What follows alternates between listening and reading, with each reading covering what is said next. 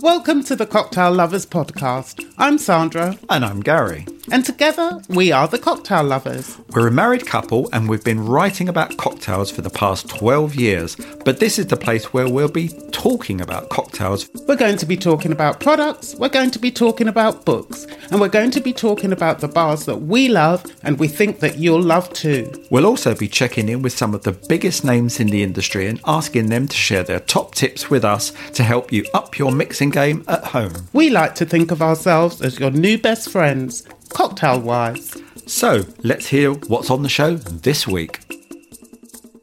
We didn't plan it, but we've got a bit of a martini vibe going on in this episode. It starts with the drink we're making and continues with our two product reviews. The first is Elite Vodka, the other, the long-awaited, re-released Beefeater Crown Jewel. Both are perfect stars for your cocktail glass, depending on your martini preference, of course.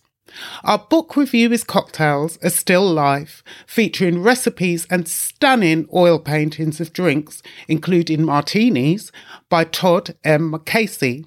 And our featured bar sees us in Athens, where we drop in to check out the awesome and truly inspiring bar, Line. And as we're counting down the days to Christmas, we catch up with Dawn Davies, buy-in director at Speciality Drinks, to talk best bottles to build your drinks cabinet, the next big thing in spirits, and how to buy drinks for the cocktail lovers in your lives. But first, we are the cocktail lovers, so let's get started on that martini-esque cocktail.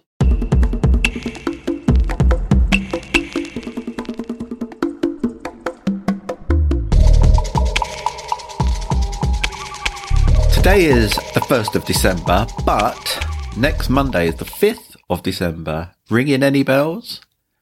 No. No? Okay, well, I'll let you off. It's actually Repeal Day, which is obviously big in the US, not so perhaps elsewhere, because we didn't have those dark days of prohibition for whatever it was. Thank the Lord for that. We didn't have that.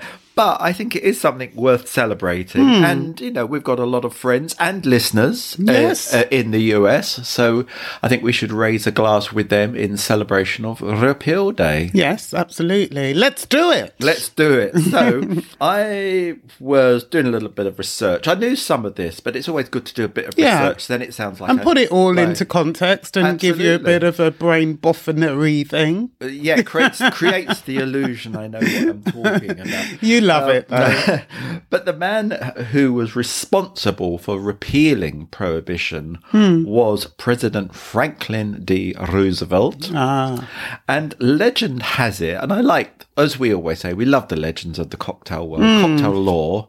Legend has it that he celebrated repeal of prohibition by having his favourite drink, a dry martini.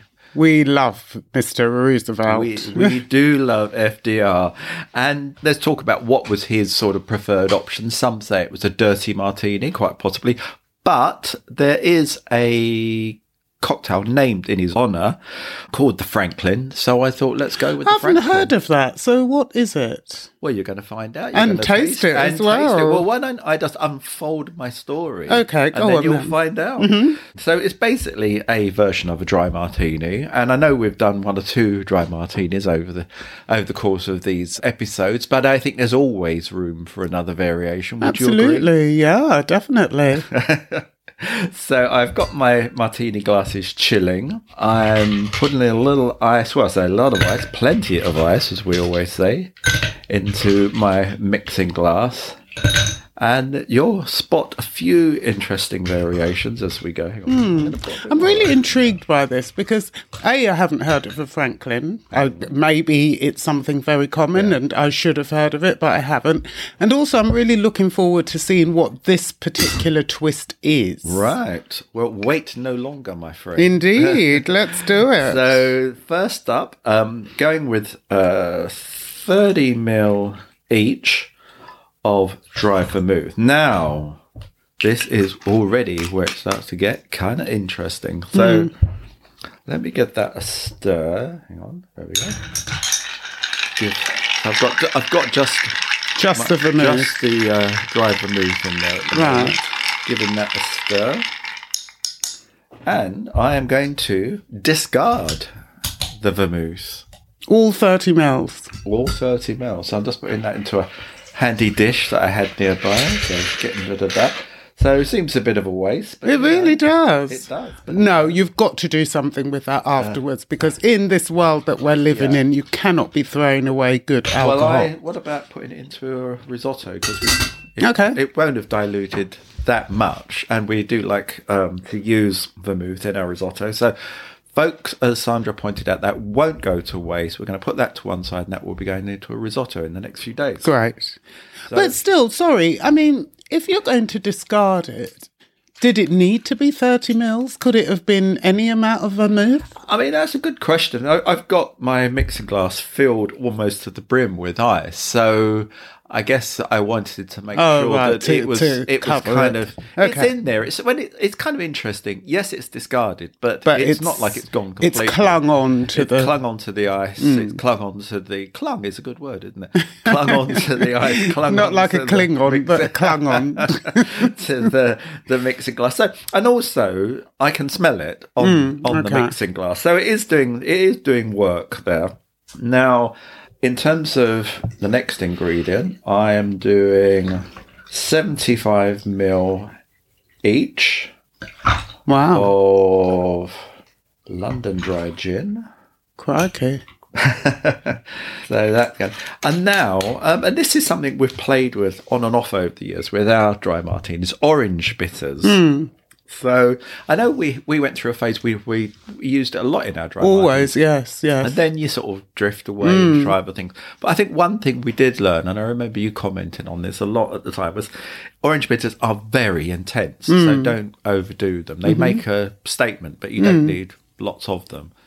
Would you agree? Absolutely. I love the, there's almost like a curry type thing that they add to it, which I quite like. But as you say, you have to keep it pared back. You mustn't go bonkers on your dashes with the orange bitters. No. So how many have you put in? I literally put in one for each. One for the, so right, okay. One, and they are strong in a very good way. So I'm stirring that down. Actually, I'm going to put a little bit more ice. Yeah, because it's... Yeah, there you go. Just chop that up. Yeah, because it does... As you're stirring, you can see it going down, so... Which is what it's supposed to do, which is nice. I'm actually going to have a little taste there, see what's going on in my glass. I find it interesting as well that Franklin did choose a martini as his repeal day cocktail, or to celebrate the fact that Prohibition had ended, and also going so generous on the measures. I guess that makes perfect sense. You would go a little bit OTT, wouldn't you? I think that's a very good I'm sure point. there were many a party being thrown on that day. Yeah. So, as I said earlier, our martini glasses have been chilling. I'm just discarding the ice. So, yeah, that's it. Almost it. Let me pour that off. So, yeah, it's a hint of vermouth. It's a lot of gin. A little bit of orange bitters. And now the other bit, and this is a really important bit in terms of the name.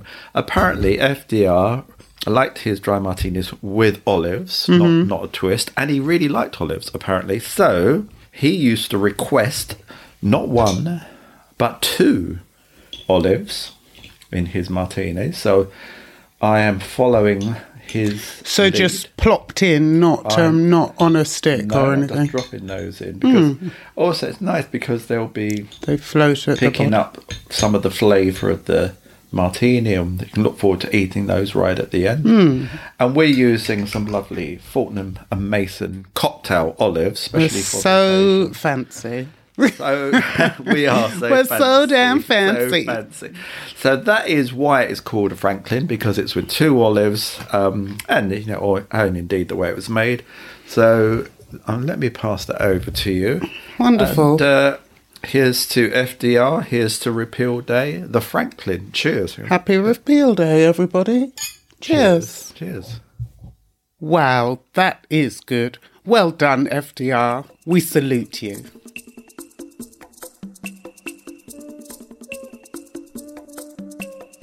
Okay, flinging open the drinks cabinet doors this week. And I have got I was going to say in my hand. It's all within my grasp. Right. Elite vodka.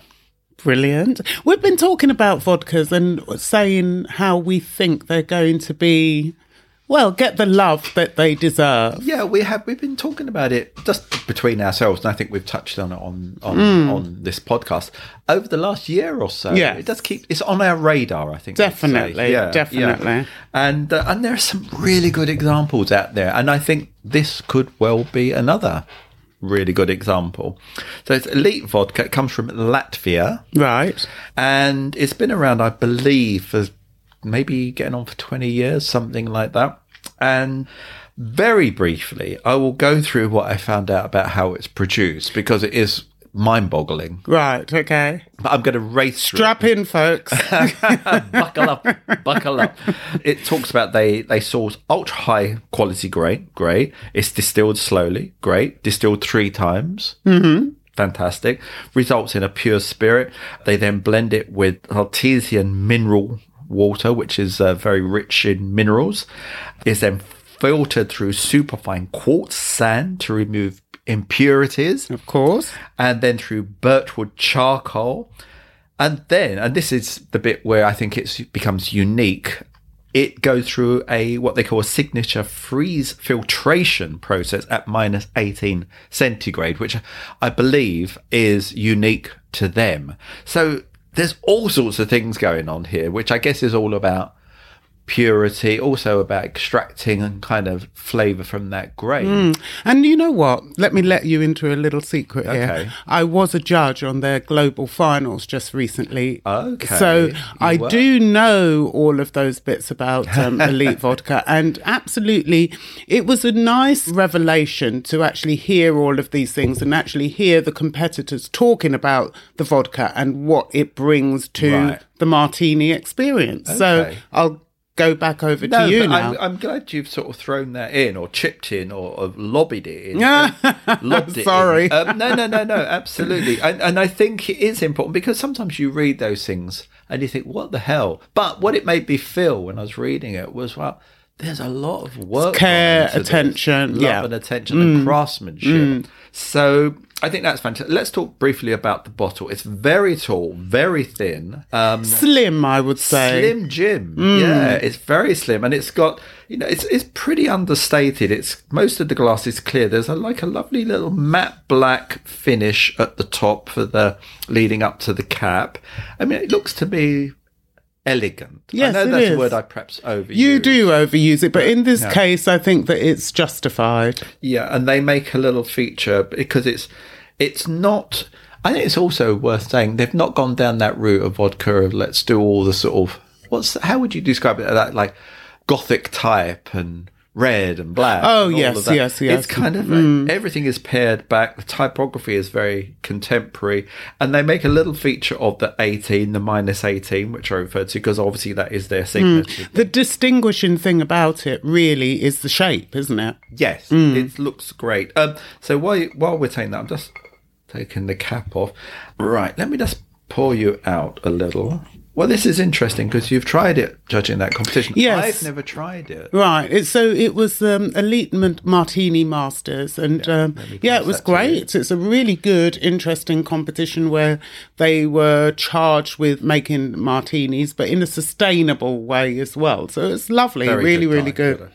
Okay, so what are you getting on the nose, young Gary? That's the thing, isn't it? That with vodka, because I think, as you alluded to earlier, it gets a bit of a bad rap sometimes, as though there's nothing going on. I think this has got a lot going on. Yeah. It's kind of malty. It's kind of rich. It's kind of promising me, I think, that it is going to be rich when I taste it. It's a great, for me, well, I suppose I've been... not indoctrinated, but I have had a little bit of background in it. But I really love it. It has got this real silky smoothness to it. It has got this richness. It's very, another word we like to use, when it's due, unctuous. It has got this lovely viscosity to it, and it is really smooth. You can drink this neat, definitely. It is. We're having it at room temperature. all sorts of things going on. It's got a wee bit of sweetness, which I really didn't expect at all. It's got a little bit of heat, but the heat is so subtle. This is, I almost shouldn't use the word heat, but it's just very gently just warming me. Yes. Really gently. Yes. That's better than heat, I guess, the warmingness of it. It's lovely. And it is something, you know, there are vodka drinkers out there that feel almost ashamed to say that they're vodka drinkers. But this is something that makes you really proud of the fact, I think. And I think that really even if you're usually a gin martini person, it's worth switching it up sometimes and just seeing the complexity that vodka can bring to your martini. Yeah, it is. And I think the thing is, as you said, the mouthfeel is very creamy and it makes you want to sort of think, well, as you said, you can drink it neat, which we're doing. But I looked at some of their recipes on their website, and one that really struck me, because you mentioned the martini, and I used to, when I first drank dry martinis many years ago. You were a vodka martini. I drank vodka martinis for many, many years before I was introduced to gin. And now I occasionally go back, but this makes me really want to go back to a vodka martini. And their serve is really interesting. Bearing in mind what we made at the top of the show, the gin one, where we discarded the vermouth and we had the gin with some orange bitters. Their recipe for a dry martini, a classic martini, I should say, was no vermouth. So they literally had stirred this over ice and served it in a chilled glass with either lemon or olives. And I think that's really interesting, because then there's nowhere to hide there. No. It's got to be a great experience if you're not putting any other ingredients. Absolutely, and it definitely stands up to that. Yeah. And the other thing I did like on the website as well was with their few serves is they suggest pairings. So with their dry martini, they suggest oysters, which I think of course could work lovely. really, really well. And similarly, they've got another recipe which is mainly elite vodka with a dash of smoky whiskey and herbal liqueur, and serving that with strong cheeses. So I like the fact that they've said what suggestions. To pair their serves with. And particularly now we're coming up to party season and celebrations and things like that. So if you're having a little cocktail soiree, there you go. Yeah, pairing's already worked out. But I absolutely love this. So do we have prices and details? We do. It's a 40% ABV, I should have said earlier. It's round about £44 for a 70cl bottle. And details, as always, are on the Cocktail Lovers website. So, Martini lovers, have we got something for you? This is super special and something that people have been waiting for years, I think. And also, this episode is turning into a bit of a martini celebration, and nothing wrong with that. Absolutely. So, what we're talking about, my friends, is the relaunch of Beefeater Crown Jewel. Fantastic. This is one of your favourite gins, isn't it? It is. I mean, we were lucky enough to have this, and I'm going back years. 12 years? Oh, no more. Longer, I'm thinking maybe 17, 18 years. Right. We had it the first time at a great defunct place called the East Room. And we had it in our dry martinis. I think that was around about the time I was persuading you that a dry martini was a very good thing that you should have in your life. And they were making them there with Crown Jewel. And they were. And we have got a bottle of the old one, still just a little bit left. We eke it out on special occasions. Yeah, we're just hanging on. But we don't have to anymore because they've relaunched it. So, Beefeater Crown Jewel, what are we talking about? It's an ultra premium gin, London dry gin, created by Beefeater, obviously, and distilled by their master distiller, Desmond Payne, the wonderful Desmond Payne, MBE. Yes. So this gin is inspired by the jewels housed in the Tower of London. Right. And we were lucky enough to go to the launch, weren't we? And we were very, we had a very fantastic blessed tour of the Crown Jewels. We saw all of that. We had a wonderful meal. We did all of the things and got to experience Beefeater Crown Jewel, which we already knew that we loved, but there was no shame in trying it all again. No. It was amazing. And so many people were so happy. This has been a gin that bartenders around the world have been crying out for to get it back in production, and they've done that. So This was available as a limited edition 20 years ago. And as we said, it was a firm favourite with bartenders and us. Gary. Well, us, actually. Yeah. And, you know, I can't even begin to describe how fantastic it is. This is, I think it's hard to describe, but this is a significant moment in gin history. It is. Well, it is for us. So it is an elevated version of the Beefeater London Dry. Which is amazing. Yes. But this has heightened sort of citrus notes and grapefruit peel and things like that, which are added to the 9 botanicals that are in the original Beefeater. There's also the other thing that is whopping 50% ABV. So Goodness this is not me. Something for little, you know, introductory starters to the gin category. This is for real gin lovers and real appreciation of gin category. Sorry, I'm getting so excited. I'm getting my words all mixed up. And why not? Right, so the bottle is very different to the original one. The original one was a sort of purple, more hexagonal. Not hexagonal, it was quite... it was. How would you describe it? Yeah, it was tall, quite slender. Yes. It's funny you said. What colour did you say? Wasn't it purple? Yeah, but isn't it funny the way your mind plays tricks? Yeah. I thought it was a deep blue, but a deep blue and a purple could be quite close. Okay, because they're all dual colours. Yes. So this one. This is very, very different because also we should say this is 1 litre. Yes. So it's a little bit bigger. It's square. It's very solid in the hand, and it's a brick. It's very much a London brick. Yeah, it is an elegant London brick, and it's kind of is that a ruby red? Would you say ruby red, which I think is a key jewel in the crown jewels. It's got a lovely gold, really heavy gold cap, which I'm not going to take out because I'm going to let you do that. Oh, crikey, I should have eased that off. And then it's got a lovely gold embossed label on the front, which is understated, Beefeater London Crown Jewel. That's all it says. And then embossed on the side, it says Beefeater. So it's a lovely bottle. It just feels lovely in the hand. It feels like you're in for something special. Well, you know that you're in for something special. I mean, you've got the rare, the ruby, you've got the gold, and it just stands really proud, and it feels lovely in the hand. It does. It's certain things you want to hold. Yeah. Cradle and also, them. there's this lovely raised embossing on the side, and that really feels very tactile. The whole thing is premium, isn't it? Yeah. So that's a stopper. Yeah, it's a cork stopper. Yeah.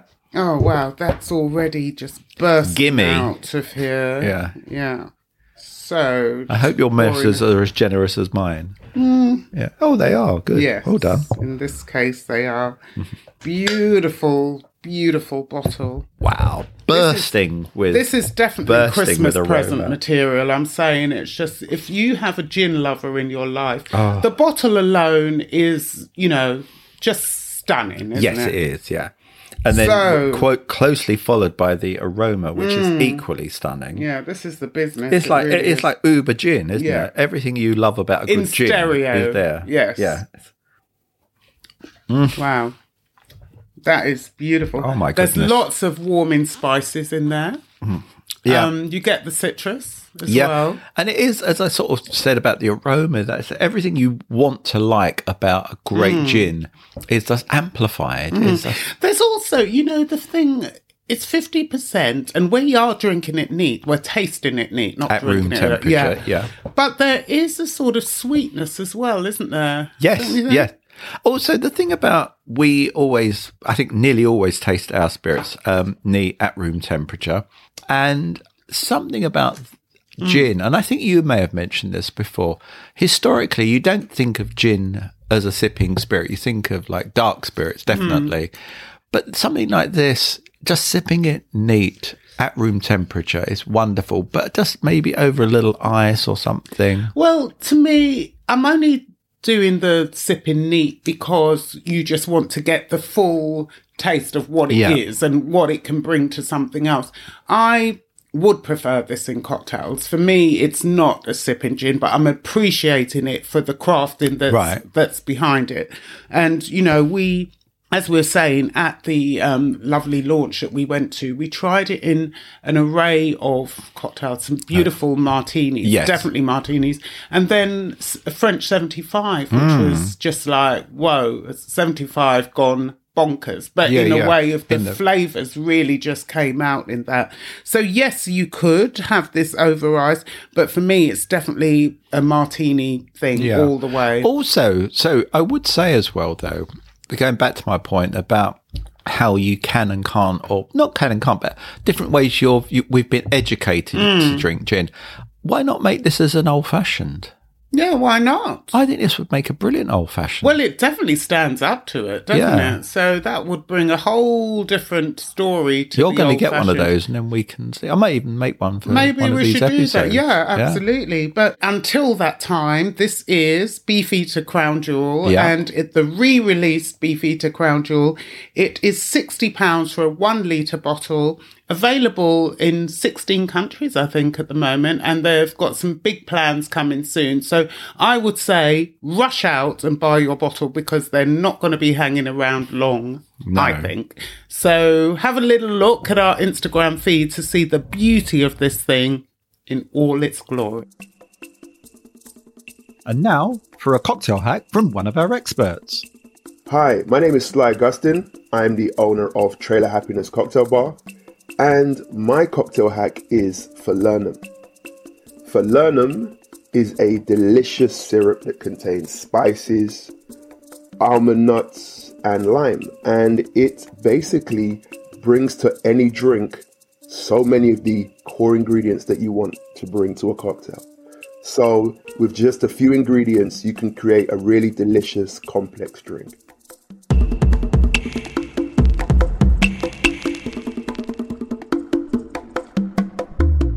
We were fortunate enough to recently be in Athens, in Greece, one of our absolute favourite places in the world. It really is. It's got such a vibrant cocktail scene there and some amazing people doing fantastic things. And 2 of those amazing people, or 3, shall we say, are behind the place that we're going to review now, which is called Line. And it's open fairly recently, hasn't it? Certainly this year. This year. And the 3 people, 2 are from, let's name them first, Vasilis Kretis and Nikos Bakoulis, who are both 2 of the partners of More, from the Clumsies, which is, again, one of our favourite bars in the world and a lot of people's favourite bars. It's won so many awards. So they're from the Clumsies, and they have teamed up with Dimitri Dafopoulos, who is the co-founder of the amazing 3 Cents. We love that. Great soda, brilliant line. So between them, all 3 of them have come up with this wonderful concept, and it is such a great space. We interviewed them actually right at the beginning. So please do go to our website and read the interview because it gives you much more of an insight into the background of the bar. But at that time we hadn't visited. So it was really lovely to be able to get behind there and see their vision in true life, really. And it is amazing. We're so proud of these guys because they don't just come up with things for the sake of it. They really put their heart and soul into everything that they do. So what Line is a celebration really and discovery and manipulation in parts of fermentation. Yeah. That's where everything begins and ends really, and it's isn't something it? They've been interested in for a very long time. They've been playing around with it. And also it's worth noting that Nikos has a background in wine. So there is a real focus on wines here, but their own wines. So they're not doing grape wines, they're making their own wines called Y-ins. So that's like WHY-INS. Yeah. Well, it's good to jump to those actually because we tried those and they're not grape for a start. No, they're all fruit-based. Yeah, and also they're not categorised by sort of traditional white, red, rosé, etc. They are much more about what the integral flavours are, the integral ingredients. So, for instance, I had the pomegranate wine, And it's very dry, really delicious. And I was going to say it would work. It did work well with food. And also talking about the ones, they're divided into classic or fancy. Yeah. So, you know, some of them are much more classic, will have the identity and flavours of what people may associate with wine, but fancy takes in details you don't find in wine. So we're talking about that pomegranate one. It takes in elements of smoke, rose, walnut and tomato. So it's just, you know, they're bonkers and brilliant and boffin-y all at the same time, aren't they? And they've brought, as they stress, they've brought their bartender knowledge. So I think a lot of what they do is about flavour and how different ingredients can work together. But they also worked with a winemaker on this, didn't they? Yes, they did. But actually, it's my fault. We've jumped straight onto the ones. We haven't actually described the building, have we? Yeah, let's go back. We always get so excited about everything that these guys do. It's so easy to get carried away. But we'll start with the building itself, which is... It was a former art gallery, I think it had been an industrial space and then an art gallery when they took it over. Yes, and it's a little bit out of the main drag of where you'd find that most of the bars in Athens. It's almost a sort of residential area, and it's a real destination, but it's huge. And I can see why they went for this space, because it's a huge space, beautiful high ceilings, lots of different zones in it, which you can, you know, beautiful outside space where you can sit outside.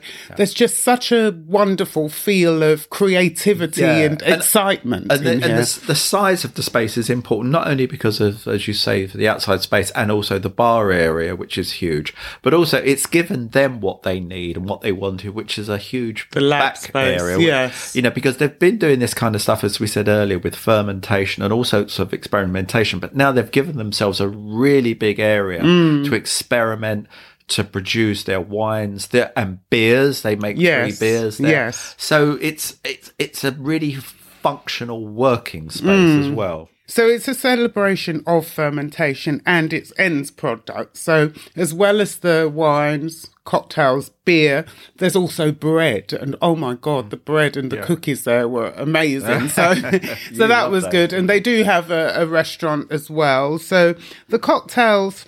I've got the list up here because there's so many and constantly changing, because another thing we should say is they do a lot of seasonality stuff. So they're constantly either looking at stuff that's in season, or they've fermented stuff in season and then go back to it and use the fermented version. Yeah, exactly. And a little bit in that way that I don't know if we have spoken about Little Red Door, but we had Alex Francis on the podcast talking about how they've collaborated with farms, and these guys here at Line are working with some farms, so they'll be working with them over the next 3 or 4 years to build a relationship. And this is something that I think is going to happen much more in bars as well, that they'll partner up with local farms, and it's all about locality and celebrating flavours and things. As well as the local farms, obviously that's the big thing, but also community. Vasilis and Nikos have been big champions for many, many years of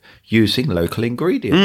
So they when you go to their bars, you get a real sense of what it is to be in a great creative Greek bar. So they're using work with local farms. They're using local ingredients like O Purist, which we've talked about on this podcast, which is a fairly new spirit. And then, people know Vasilis and Nikos for their cocktails. So they do have all of the things that you'd expect. They've got the Negronis, Americanos, Porn Star Spritz. They've got Pim's Cup, Line Strawberry Daiquiri. They've got the Old Fashions and things like that. So you can get some great classic cocktails all mixed amazingly well. But it is these wines that really fascinated me. I think that's where their creativity really comes into play. Yeah, I agree. But also, can I just jump back to the cocktails? Of course. Because what I think is also clever is you look at the cocktail list and it's really familiar. So all those kind of cocktails you just mentioned, but you dig a little deeper, and they've got a point of difference. So, case in point, they've got a sustainable Mary, Bloody Mary. But what they've done, yes, there are local tomatoes involved, but also they've been really mindful of they're repurposing a lot of the waste produce from other drinks, other food. They are then going into that Bloody Mary. And yes, it's a great thing to do, but also it makes for a really complex, interesting drink. Because I tried it. It's brilliant. Yes. Yeah. And again, talking about that, so their Pim's Cup has the fancy pomegranate wine in it, so they're using their wine in the cocktails. And it really, really is good. And even the dry martini, a garnish on the dry martini was oil. So they use oil, which I think I can't remember, but I think it was like olive oil that had been used elsewhere. So that was dripped onto the dry martini. And, the drinks, all of them, I would say, we didn't try all of them, but we saw. Wish we had. We'll be back for sure. I just think it's such a great space, and you can almost feel the creativity oozing out like of being in an art gallery. It is, yes. That creativity. But a gallery to fermentation and the celebration of drinks and all of these amazing things that these guys are dreaming up all the time. We were lucky enough to have a little tour at the back and see all of their hive of activity that's going on. Asked nicely, they would be. They happy probably to show would, you around. actually. Yeah. It's great, and we recommend. Athens, as we said, it's one of our favourite cocktail destinations in the world, and we definitely recommend that you pop into Line, because you can go for the day actually and just sort of sit there and soak the whole thing. There's music, there's magazines. It's a real chill out space in the day, and it takes on a real party atmosphere in the evening. And they've got great food, fantastic bread, and the cookies. Wow, let me tell you, I had to take them away. Yeah. I got some to take away. Absolutely love Line. Yes. Buffalo Trace Distillery, the world's most awarded distillery, is proudly supporting Movember by launching the Great Movember Giveaway. The Great Movember Giveaway marks Buffalo Trace's commitment to the Movember Foundation, sharing values of the importance of honest conversations about challenging the status quo of men's health and never letting them go it alone.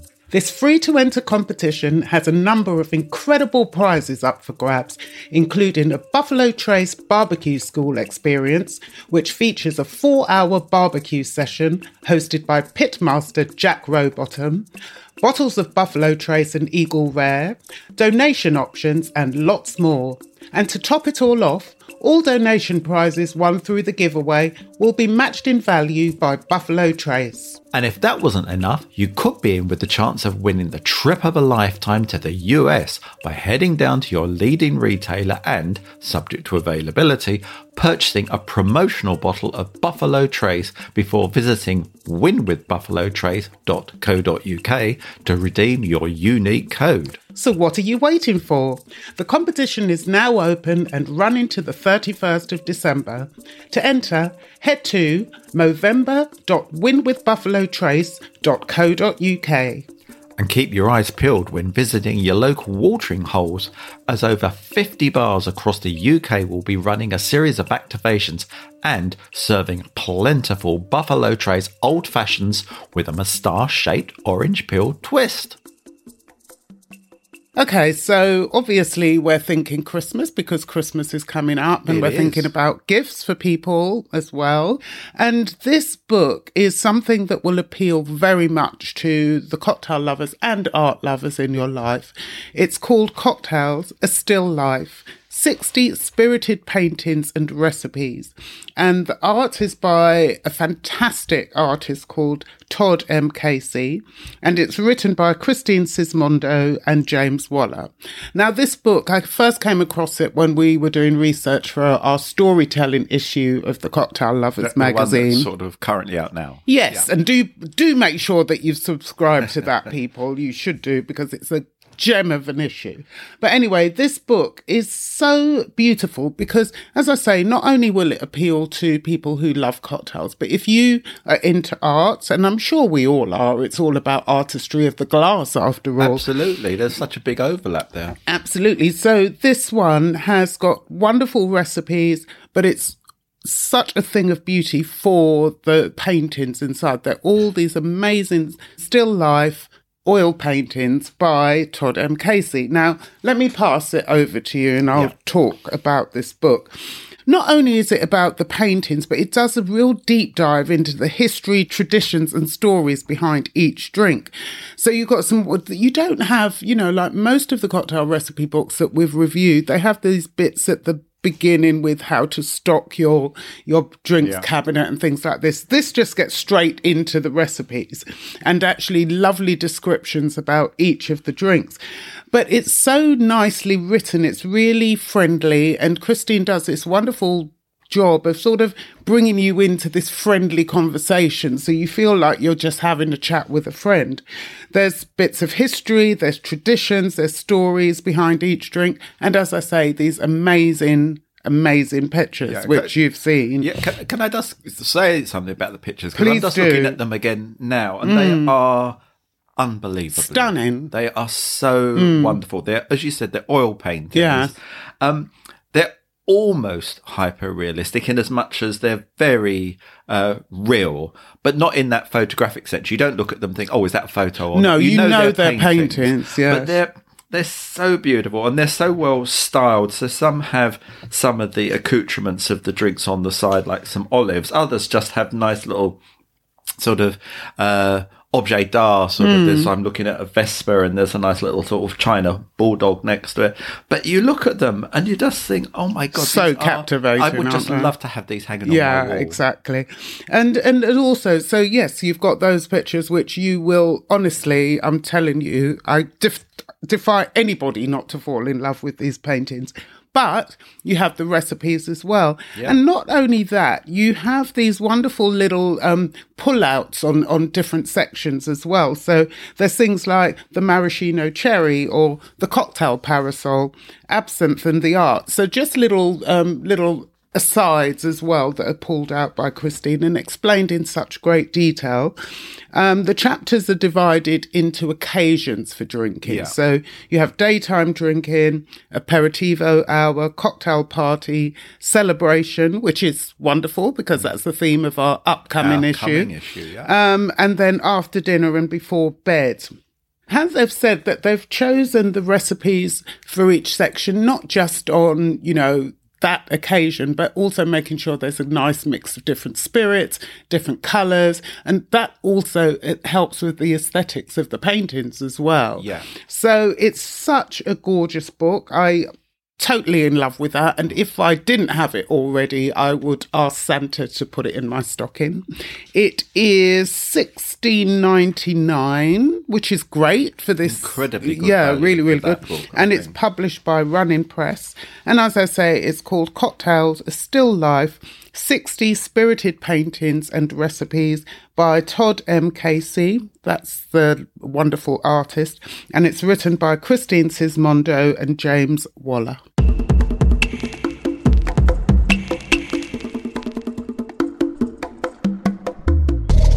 Dawn Davis has worked in the drinks world for 20 years, all the more remarkable considering she originally studied social anthropology at Edinburgh University.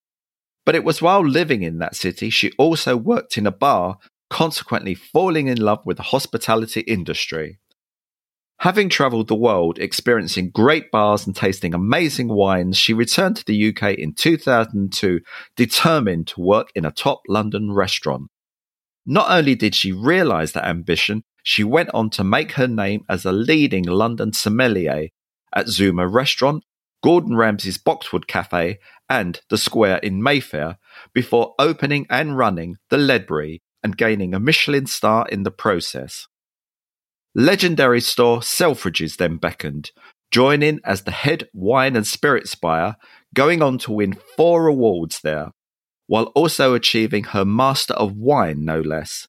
In 2015, she moved to specialty drinks as buying director, where her love of wine was joined by a passion for spirits, especially whiskey.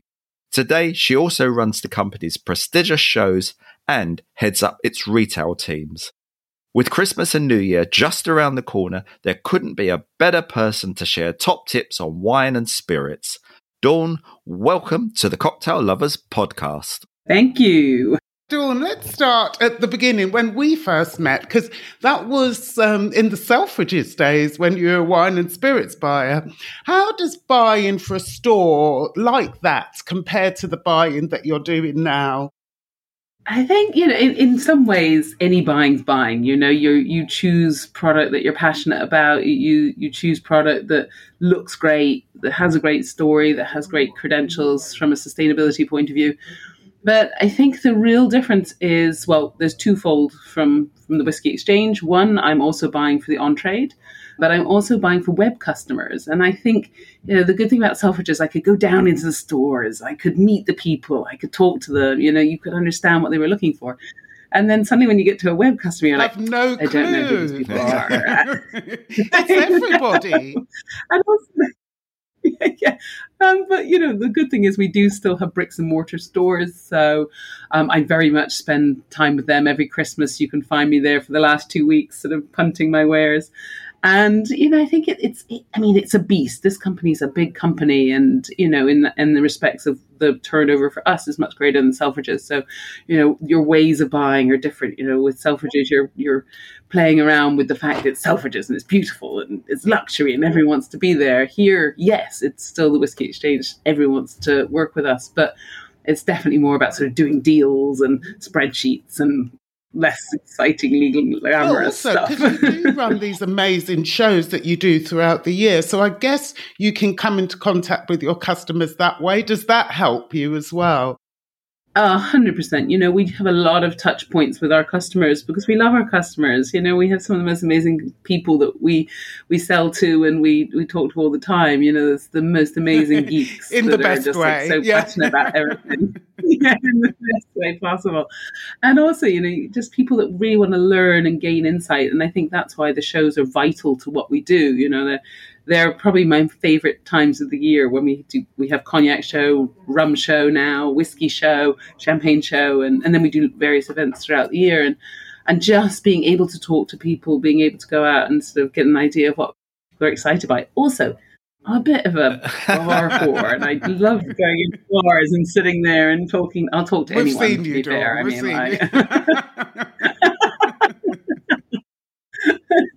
So, I think talking to your customers is so important because, without customers, I don't have a job. So if I don't understand who I'm buying for and how I'm buying them and buying them what they want, then it's really hard. We mentioned in the introduction that you were originally very much a wine person and then came into spirits and you came into spirits via wine, if you like. So are there any synergies between the two that you've observed or learned over the years? 100%. If you like good food, if you like good spirits, if you like good wine, you'll like the opposite way round, And I find huge frustration, and it's something that I've really made it sort of one of my missions to go out and do, is that, I go to an amazing restaurant and I get to the end of the meal and I'm like, I'd love a really great whiskey or a great rum or whatever. And like I get to the list and I'm like, oh, maybe not. But the reverse is true. I go to a bar and, I want a glass of wine or a great glass of champagne. And, it's terrible. And it drives me insane that people don't look at it from both perspectives. And luckily, I think that's very, very much changing. I've definitely seen a lot of bars doing much more work on it, especially their champagne lists. I think restaurateurs are starting to care a lot more about spirits. I think there's starting to become a crossover between the two. And, that for me is hugely exciting because I love both categories equally. I couldn't say that I loved one more than the other. But I just think, if you want good booze, you want good booze. It's simple, and actually it's kind of made in the same way, except in like spirits, you have this thing called distillation, but everything's being fermented in the beginning and everything's like being produced in the very initial stages similarly, which I think is, and then you just put it in a still and it comes out stronger. That's what I Make it highlighted. sound so easy. Yes, exactly. But Every distiller out there is about to kill me right now. What were the biggest discoveries or misconceptions that you encountered during your spiritual journey? I think, you know what? I think the fact that people very, very much get sort of stuck in their ways about certain things, and people are very brand led or, very loyal to that side of things. And I think actually getting people to say, I can step out of this, I don't like Chablis. Well, you might, you just need to find the right one. I don't like, I hate the phrase I don't like, because actually I genuinely think that if you can find something, there is something for everyone. And, I think we work in a really fantastic industry because everyone wants to give you knowledge. Everyone is really excited to teach you or tell you something, Every time I walk into a bar or to a restaurant, I learn something new. And I think it's that, that maybe that preconception that maybe I know everything. Well, no, of course you don't. You can. It's such a crazily large, broad subject, both wines and spirits. And I think it's having. I always say to people, I encourage them to kind of look outside their comfort zones because they never know what they're going to find, and they may find something just so amazing and something that they'll fall in love with. And I think for me, that's probably the thing that I go up against quite a lot, and also that we're out to kind of push you into the highest, most expensive price market. And we're not, genuinely, we just want to find something that you enjoy.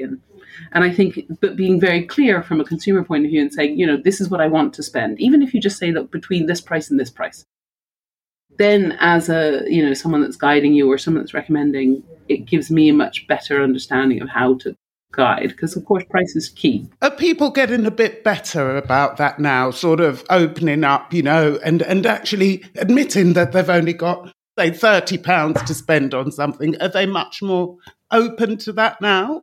I think so. I think people are genuinely a bit more kind of open, and I think, there's nothing to be embarrassed by. I don't care what you have to spend. I just want to sell you something you're going to love.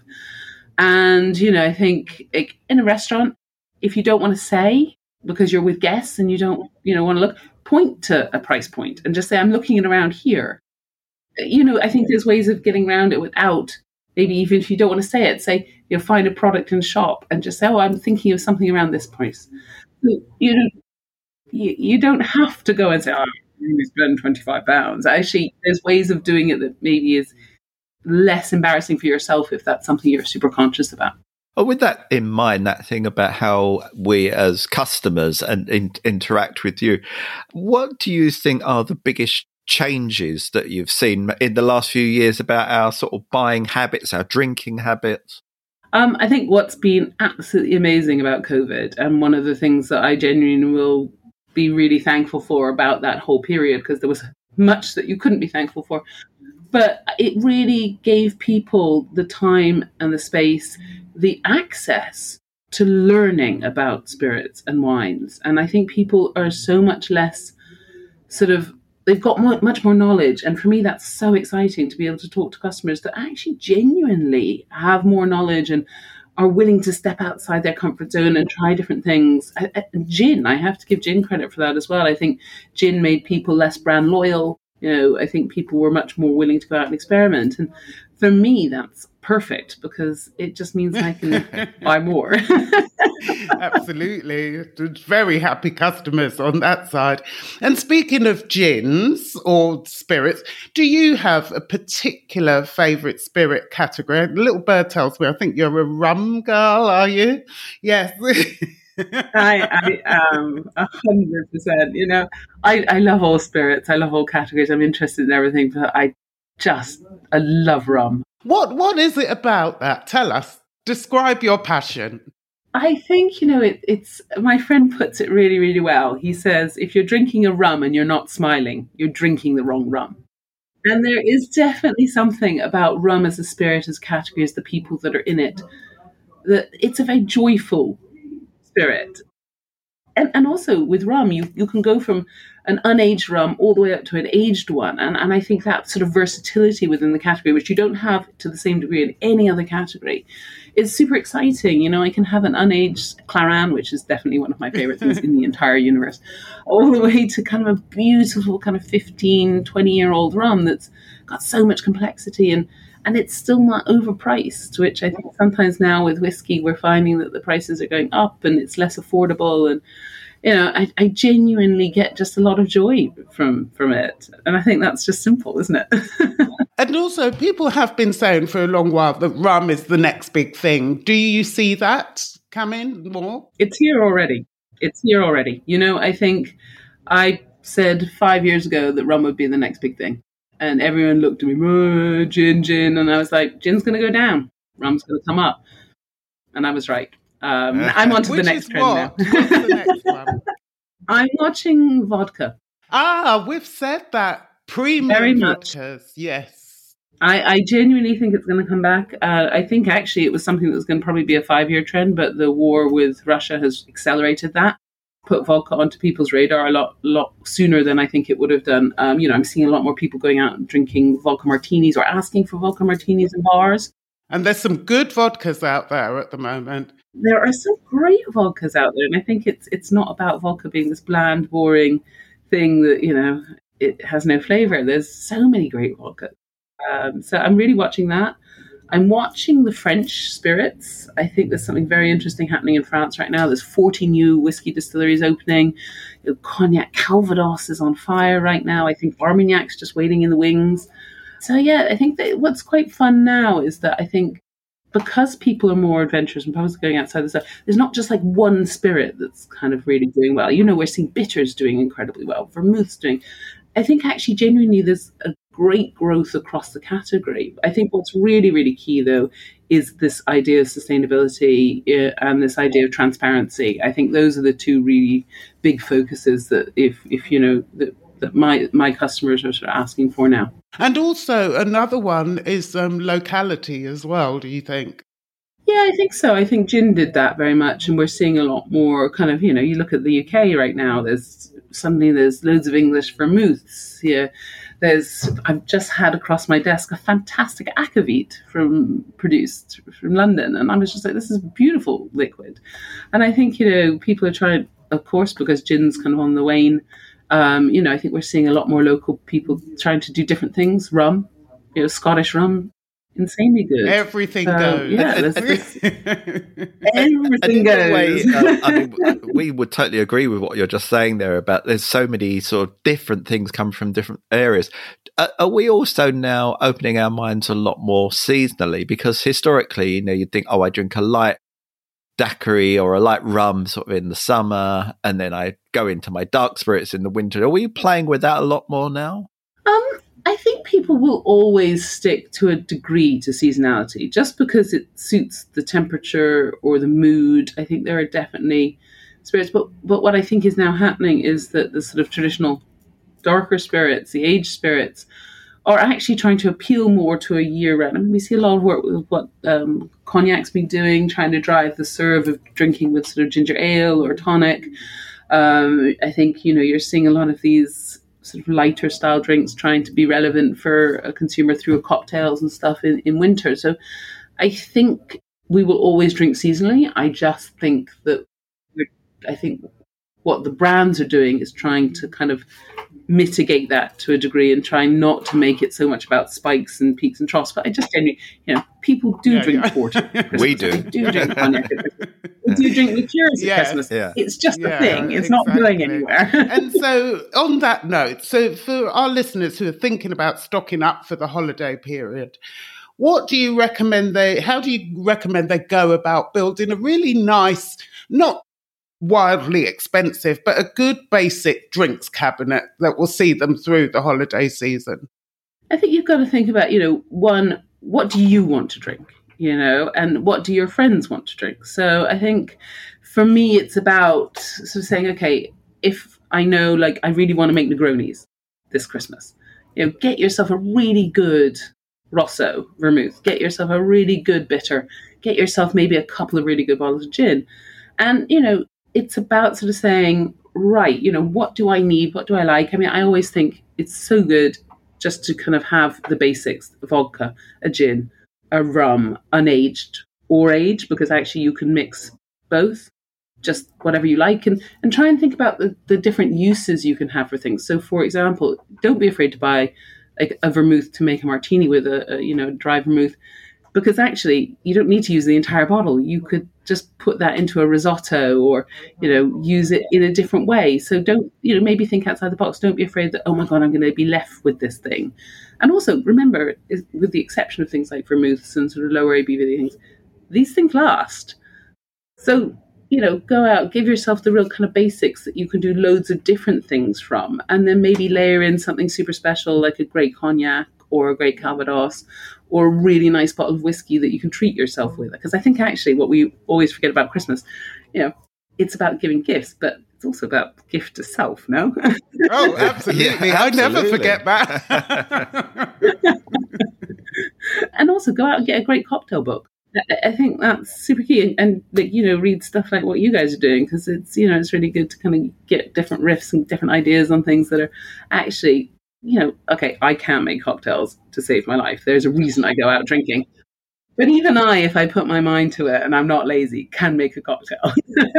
Absolutely, yeah, absolutely. Sure it's you worth can. saying that, because people think they're more complicated than they are, but they actually are not. So, good tip. You're talking about gifting, and of course we are going to gift ourselves. But in the spirit of being altruistic, what will you be thinking about gifting this year? I mean, I just gift booze. Like, I work literally the entire way up to Christmas. This is my last weekend off until Christmas Day. And so basically, the only Christmas shopping I do is in the whiskey exchange. Good customer. Everyone gets booze. And one year, actually, it was quite funny. I remember thinking, do you know what? Maybe I'll just do something a bit different this year. Let's go and find some other things. I had so many complaints. It wasn't even funny. Oh, really? I think when you're buying a gift for someone, we have this as a question quite a lot. I want to buy a gift, but I don't know what they drink. Actually, when you start to kind of draw people out from it, I'll be like, do any of these things look familiar? And normally you've seen someone drink something, or you'll have a vague idea. But then also don't be afraid to ask. So, I always say to people, look, if you really genuinely don't know what they want, and you know that they want a whiskey, let me go for something super safe that's really good, that other people love, that, so something like a Balvenie or a Glenfiddich, where there's a little bit of kind of safety within a brand that's known, but also super good liquid. So I think always ask the question of people in the shops, because genuinely they want to help, because, that's what they're there for. Especially my team, they're amazing down in London Bridge, Covent Garden, and Great Portland Street. They're really, really good guys. And if you are shopping online, read the descriptions. It does genuinely tell you quite a lot. Like, use things. We have things like flavor camps on our rum and our whiskies that are super helpful. So if someone likes, I don't know, like something soft and easy drinking, then we have kind of a category that will reflect that. So, I think it's about, and sometimes it's about maybe choosing something you love that you can maybe inspire someone else to drink. I think, recommendations, read what people are writing about and talking about what they're getting excited about. I think all of those things can give you a really nice guide to something that actually can feel quite scary if you don't know spirits that well. And actually, genuinely, you know what you like, you know what flavors you like, you know what your friends' flavors that they like. So, tell them if you know your friend likes, blueberry wine gums or whatever they are. Say that, and I'll be like, okay, I've got a gin for you. Yeah, that's great. That's Great really idea. good tips. And what will you be drinking and serving during the holiday season, Dawn? Do you know what? I'm a sommelier, that's my background. So I always pair wine and food. And I think my mom decided we were going to have something like grouse this year, so like a game bird. But so for me, like things like light Pinot Noirs, or even a beautiful sort of oak Chardonnay. Riesling goes with everything, frankly. I mean, just drink Riesling. That's all I'm saying. I love, things like I'll definitely have a rum somewhere during the day. Champagne, of course. I'm a champagne girl. What can I say? I think, like for me, it's a time where I'll buy myself a special bottle, or like to share with my family. And, it's funny, my mom doesn't drink a lot, and neither do my uncle or my partner. So, it's just me. But, it's just giving them something that's maybe that they wouldn't normally get to drink. Yeah, and also to share. It's a lovely thing to share with absolutely. people. Absolutely. And, me and my team always have a glass of champagne on the last day of work, and just, kind of raise a toast to getting through another Christmas. Oh, fantastic. Oh, it's been great. And also your tips have been fantastic. And we will put all of the details of the Whiskey Exchange shops up on our show notes, and also the dates of your shows. I mean, you may not have them ready for next year, but you are, okay. But we'll put them up so people know when they are, which is great. So thank you so much, Dawn, for sharing your wonderful knowledge and passion and just genuinely good vibes with us. Thank you so much. Yes, so thank you, Dawn. There's a brand new issue of the Cocktail Lovers magazine coming soon, and it's the celebration issue. In it, we're celebrating celebrations, not just Christmas and New Year, but reasons to celebrate all year round. Yes, there's a fair share of 5-star, but also how to celebrate on more modest budgets. Plus the people, places, products and much more that we think you'll love. You can pre-order your copy in print or digital now, and you can set up a gift print subscription complete with personalised message. For details, simply go to thecocktaillovers.com/magazine.